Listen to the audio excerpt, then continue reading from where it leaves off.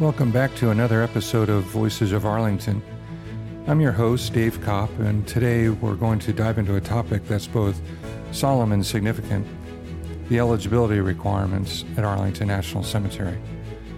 But before we do dive into the details, let's take a moment to recap the history that lays a foundation for this hallowed ground.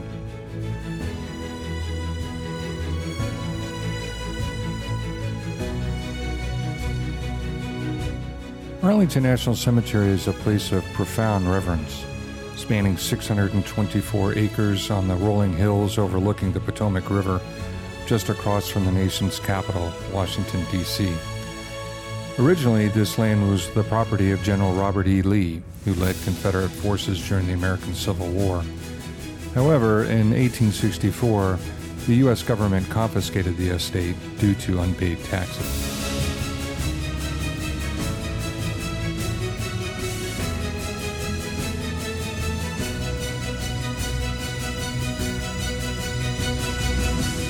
The very first military burial took place on the 13th of May, 1864, when Private William Henry Chrisman, a Union soldier, was laid to rest. This marked the humble beginnings of what would become one of the most revered cemeteries in the world, a place of eternal honor for those who've served the United States.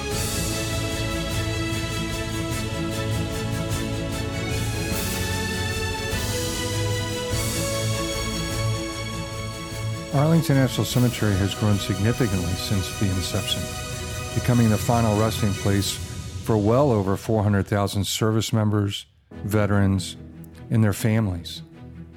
Its significance goes beyond being a burial ground.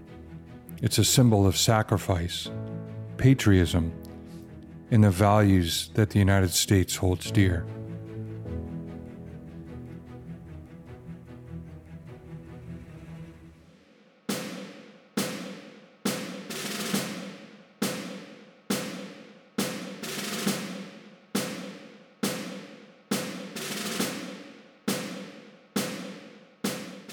Now that we've briefly revisited the origins of the cemetery, let's shift our focus to the eligibility requirements that guide who can be interred at Arlington.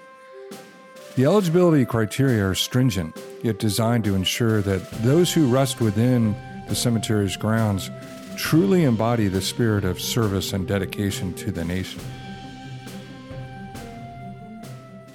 Arlington National Cemetery's eligibility requirements for burial and interment are different from other national cemeteries that are maintained by the Department of Veterans Affairs.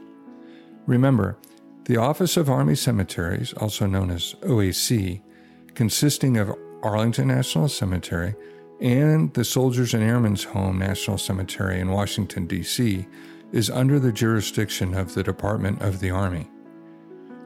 Eligibility for in-ground burial at Arlington is the most stringent of all U.S. national cemeteries.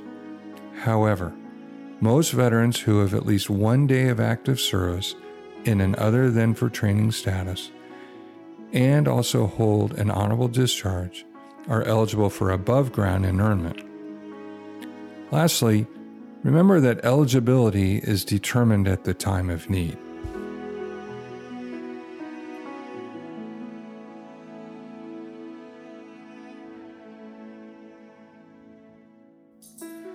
So let's touch upon this time of need piece, as well as go through some scenarios on eligibility for both in-ground burial and interment in the columbarium corridor along the niche wall.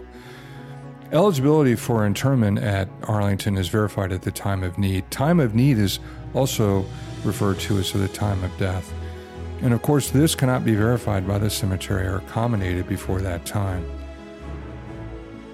The veteran, when determining eligibility, includes his or her spouse, unless, of course, they've remarried, minor children, or adult dependent children.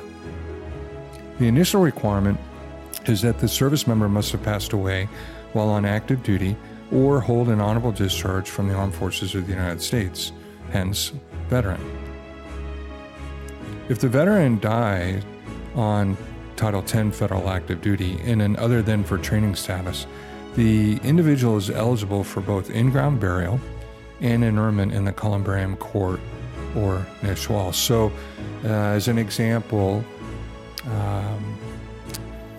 Petty Officer 3rd Class Christopher Anderson, who's a corpsman assigned to 1st Battalion, 6th Marines, serving in Iraq, unfortunately was killed in action. He is buried in Section 60, but was also eligible for interment in the Columbarium Court or Nishwal if his next of kin desired that. If the veteran died on active duty, but only in a training status, then the individual is not eligible for in-ground burial. He or she is eligible for interment in the Columbarium or Nishwal only. If the veteran is retired from active duty and is receiving retired pay, then the veteran is eligible for in-ground burial and interment in the Columbarium or Nishwal. So an example of this, of course, is me. I am retired from the United States Navy, and I receive retired pay. So I am eligible for in-ground burial or placement along the Nishwal or interment in the Columbarium Court. Of course, another example of this is my father, who is buried in Section 60. He was retired from the United States Air Force when he passed away. If the veteran has at least 1 day of active duty in an other than for training status, then that veteran is eligible for interment in the Columbarium Court or in the Nishwal only. The veteran is not eligible for in-ground burial. So, of course, an example of this is, we'll say, as an example, a soldier who completes his commitment, 5 or 6 years, however long that may be, receives an honorable discharge. At the time of need, he is eligible for placement in the Nishwal or within the Columbarium Court. Now, of course, there's always caveats. So if the veteran received the Medal of Honor, the Air Force Cross, the Navy Cross, the Army Distinguished Service Cross, Silver Star, Purple Heart, then that veteran is eligible for in-ground burial and interment in the Columbarium Court or along the Nishwal. Any member of a reserve component of the armed forces and any member of the Army National Guard or the Air National Guard whose death occurs under honorable conditions while on active duty for training or performing full-time service is eligible for interment in the Columbarium Court or the Nishwal. And any former prisoner of war who, while a prisoner of war, served honorably in the military, naval, or air service, whose last period of service terminated honorably, and who died on or after the 30th of November of 1993, is eligible for in-ground burial and interment in the Columbarium Court in the Nishwal. So in summary, because that's a lot of information, there are 4 categories when a service member with an honorable discharge is eligible for in-ground burial, casket or cremated, and interment in the Columbarium Court or Nishwal. That individual passes away while on Title 10 federal active duty and an other than for training status.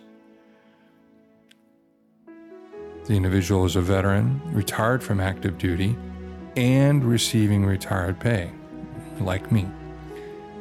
Veteran who received the Medal of Honor, the Distinguished Service Cross, Silver Star, Purple Heart, Navy Cross, Air Force Cross, and any former prisoner of war who, while a prisoner of war, served honorably, whose last period of service terminated honorably, and who died on or after the 30th of November 1993.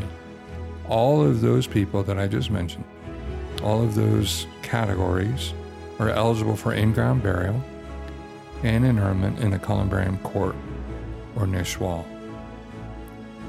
All other categories are eligible for interment in the Columbarium or along the Nishwal. Now, oftentimes I did services at Arlington where the veteran had not passed yet. But since that veteran was eligible when his spouse or adult dependent or minor child preceded him or her in death, then they were eligible for that veteran's benefits, right? So as an example, I did a service for a Army veteran who had received the Silver Star and was therefore eligible for in-ground burial. And his wife, unfortunately, had preceded him in death. And so she is buried in Section 13.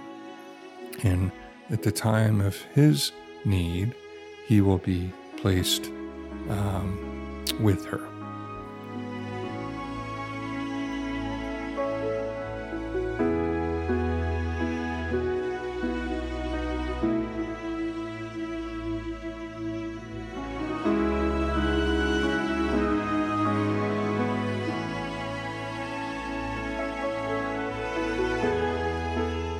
Remember, the authoritative document is the service member's DD-214 or equivalent service documentation. For example, Second World War veterans didn't have a DD-214.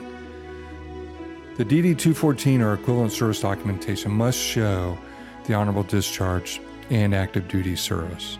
So that DD-214, that is a key piece of information. And if you don't have that, or you're trying to find a copy, get a copy, of course you can reach out to me, committocourage@gmail.com, and I can help you with that, or I'll try to post a link or two with some ways to be able to get that.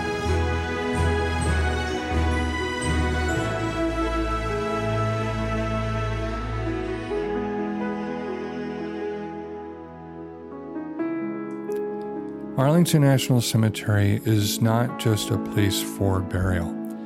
It's a place for reflection, remembrance, and honor.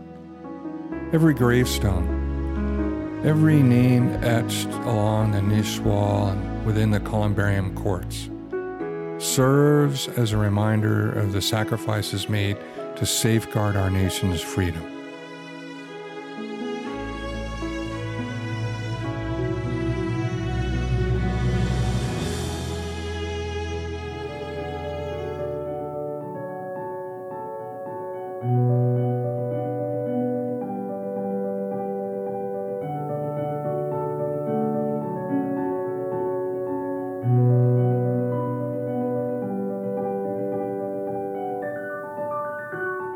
As we conclude today's episode, let's remember that Arlington National Cemetery isn't merely a piece of land. It's a testament to the unwavering dedication of those who have chosen to serve their country. The eligibility requirements, while stringent, uphold the legacy and sanctity of this sacred ground. And one more thing before I wrap up the episode. I want to take a moment to thank each and every one of you for joining me. Your support means the world to me. As you go about your day, remember to take good care of yourself. Your well-being is important, so don't forget to prioritize self-care, whether it's a moment of mindfulness, a small act of kindness, or simply taking a deep breath. Remember that you deserve happiness and peace. So I'm sending you all my best wishes. Stay safe, stay inspired, and until next time, take care of yourselves and each other. Thank you for being a part of Voices of Arlington.